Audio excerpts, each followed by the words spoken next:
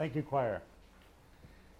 Well, we are almost done with our series looking at Paul's two letters to the church in Thessalonica. Last week, Pastor Carol encouraged us to stand on our sure, solid hope in Jesus. We can live for weeks without food, days without water, minutes without oxygen, but without hope, forget it. This week we are moving on to Paul's second letter to this church. It was probably written very soon after the first letter. It looks like the person who delivered Paul's letter to the church might have been concerned that they were misinterpreting or not fully understanding Paul's first message, so Paul felt obliged to clarify and reinforce a few things. In our first text today, we heard one of the hardest passages in the entire Bible to interpret. In that part of the letter, Paul references his earlier teachings that he would have taught them in person. So they would have known what he was talking about, but we don't. So it's kind of like listening in to one side of a phone conversation and trying to fill in the gaps. So that's why I had Bill read it instead of me preaching on it. Pastor's privilege. So if you want a summary, my New Testament professor summarized it in 3 words: we don't know.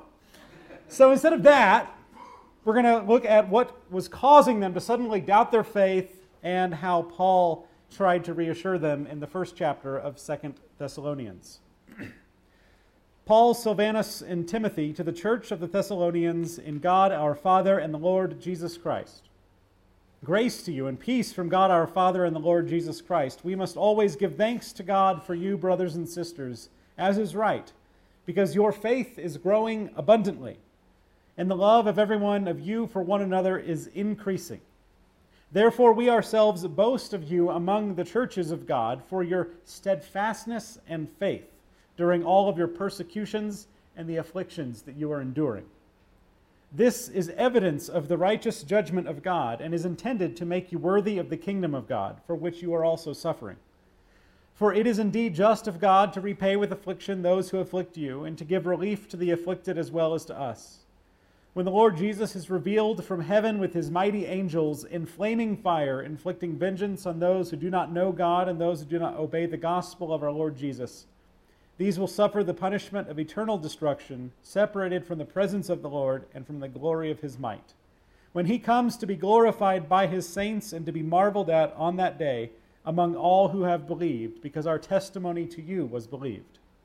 To this end, we always pray for you, asking that our God will make you worthy of his call and will fulfill by his power every good resolve and work of faith, so that at the name of our Lord Jesus may be glorified in you, and you in him, according to the grace of our God and the Lord Jesus Christ. This is the word of the Lord, so thanks be to God. There's a woman I knew who took her faith very seriously. She attended a church that stressed the end times a whole lot, like the Revelation stuff, or kind of what we have heard from Paul during this series on 1st and 2nd Thessalonians, some other places, Book of Daniel, that stuff. And one day she was at work and she went to the restroom, and when she came out, something seemed a little off. The person who worked next to her wasn't there anymore. Strange. In fact, the person two spots down from her also wasn't there. Very strange. So she went to her boss's office, opened the door, and her boss was missing as well. And suddenly it hit her like a ton of bricks. The rapture has happened while I was in the bathroom. The end times are here, the rapture, everyone is gone, and I missed out. Why, God, am I still here? And if I'm being honest, why did they get taken instead of me?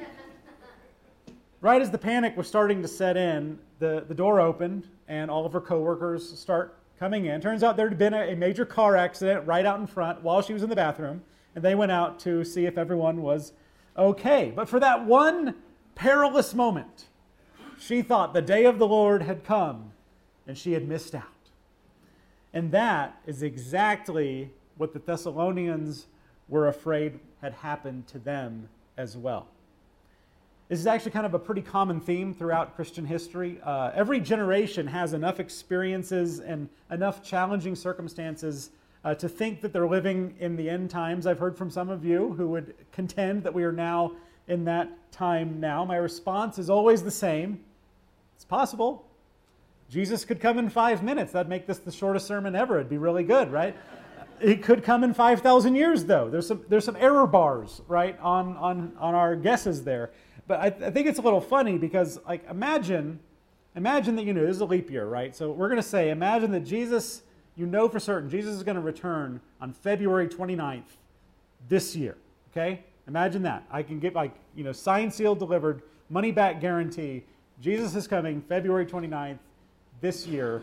How would you live differently if that were the case? Now, if history is any guide, we know many groups that have thought a particular date that Jesus was going to return, and we know what they did. And so some of you might follow in their footsteps and sell your house, quit your jobs, and live it up for a few weeks. But is that going to help you win favor with Jesus? Probably not. So let's rephrase this question. Let's imagine again that Jesus is coming February 29th. You know that for sure. How would Jesus want you to live differently? Maybe you have some bitterness in your heart and that you're holding on to it, and Jesus might want you to forgive as he taught us to do.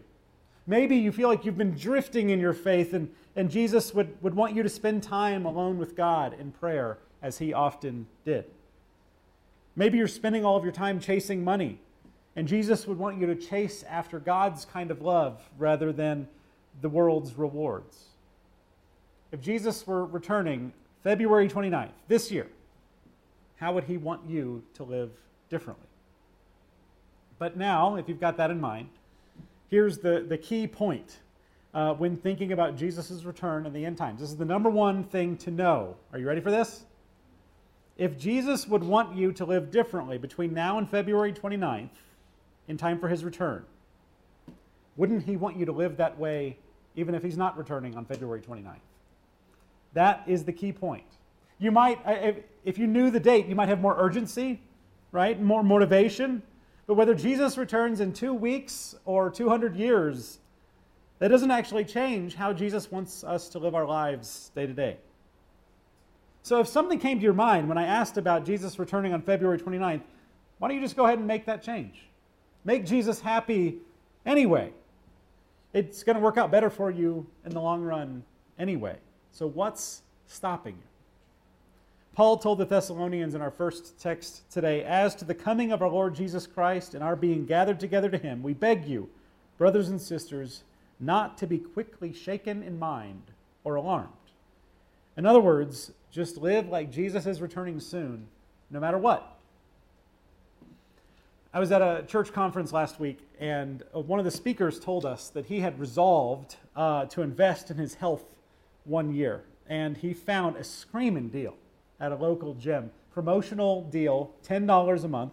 And it just so happened that 24-Hour Fitness purchased this gym during his promotional period. And according to U.S. law, they have to honor that forever. So he got $10 a month gym membership to 24-Hour Fitness that they could not cancel.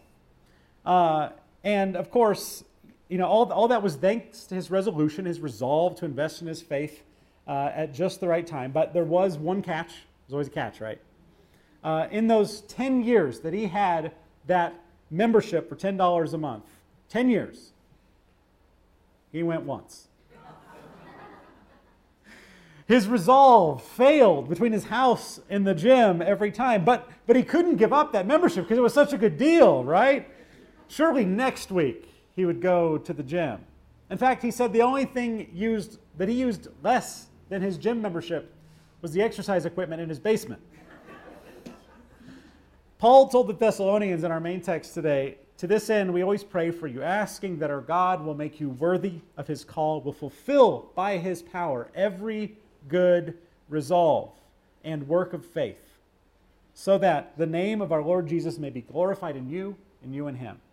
For God's will to be shown in us, for Jesus to be glorified in us and us in him, for our lives to reflect Jesus' power and Jesus' grace. Paul says we need good resolve. The Thessalonians needed good resolve because they were afraid they had missed out on Jesus' return. They doubted they had any time left. We are more likely to doubt whether our faith has any sense of urgency. Most of us probably think, Jesus won't return in my lifetime. Most of us probably think, I have many years ahead of me. Maybe Jesus won't return in our lifetimes. Maybe he will. Maybe we have lots of years ahead of us in our lives. Maybe we don't. I think we stand to lose a lot if we treat our faith like going to the gym. I'll get to it next week, next month, next year, next decade. I'll get around to it eventually. I think we stand much to lose if we treat our faith like that. But I believe we stand much to gain a loving, meaningful life if we have the good resolve to follow Jesus today, tomorrow, and the next day. If you take out the insert in your bulletin, go ahead and grab the insert from your bulletin. And on it's either the front or the back, there's a little box. It's on the bottom of the page. I don't remember if it's on the front or the back, but it's on the bottom of the page. There's a box. Take a look at that. Now, we're in mid-February, and that means I'm very confident that 90% of your New Year's resolutions have already failed. But it's a leap year, right? So these don't come around that often. So what if we made a leap year faith resolution? If you go back to that scenario, imagining Jesus returning on February 29th, how would he want you to live? And why don't we just go ahead and do that? The box there says, by February 29th, I will invest in my faith by... ... Fill in that gap. What's one thing that Jesus might want you to write in that box? Just one thing. I know all of us could have a long list, right? Just one thing. It's a leap year faith resolution. By February 29th, I will invest in my faith by... I'll give you a second to think about that.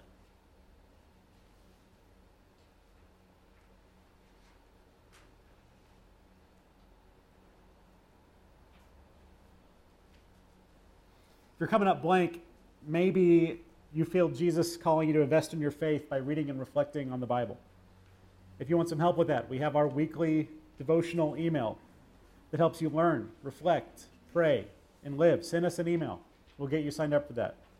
Maybe you feel Jesus calling you to invest in the faith of your family. We have a weekly family devotional as well that you can do in your family. Send us an email.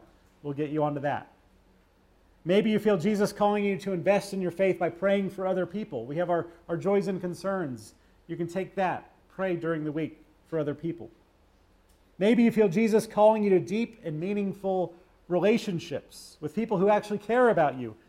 We've got a lot of options there too. Come to the upcoming game night, meet some new people. Join one of the men's Bible studies or the adult Sunday school class or the women's circle or the Shabby Sheep women's Bible study or the book club or quilters if you've got that skill. We can connect you with relationships that matter. Maybe you feel Jesus calling you to invest in your neighborhood. If you want to have like a block party to get to know your neighbors better, to be the love of Jesus on your street, I'll even buy the meat for you. Have a little block party, get to know the neighbors around you. Be the love of Christ in your neighborhood. I'm not joking about that. I'll buy the meat for you. Maybe it's not filet mignon, but we can have something pretty good. Maybe you feel Jesus calling you to serve other people. Volunteer at the Parents' Night Out. Volunteer at the community dinner. Be a sub at Whiz Kids. Or go volunteer at one of our partner organizations, Love Inc. or the Life Center. What's your leap year faith resolution? By February 29th, I will invest in my faith by. If after all of that you are still drawing a blank, that's okay.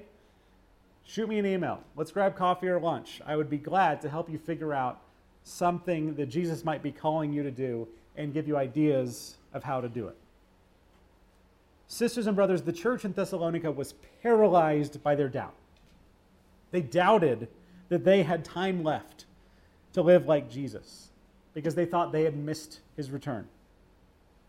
Paul assured them that they hadn't missed out, and he encouraged them to have the good resolve to live their lives of faith until he comes again, no matter how long that takes.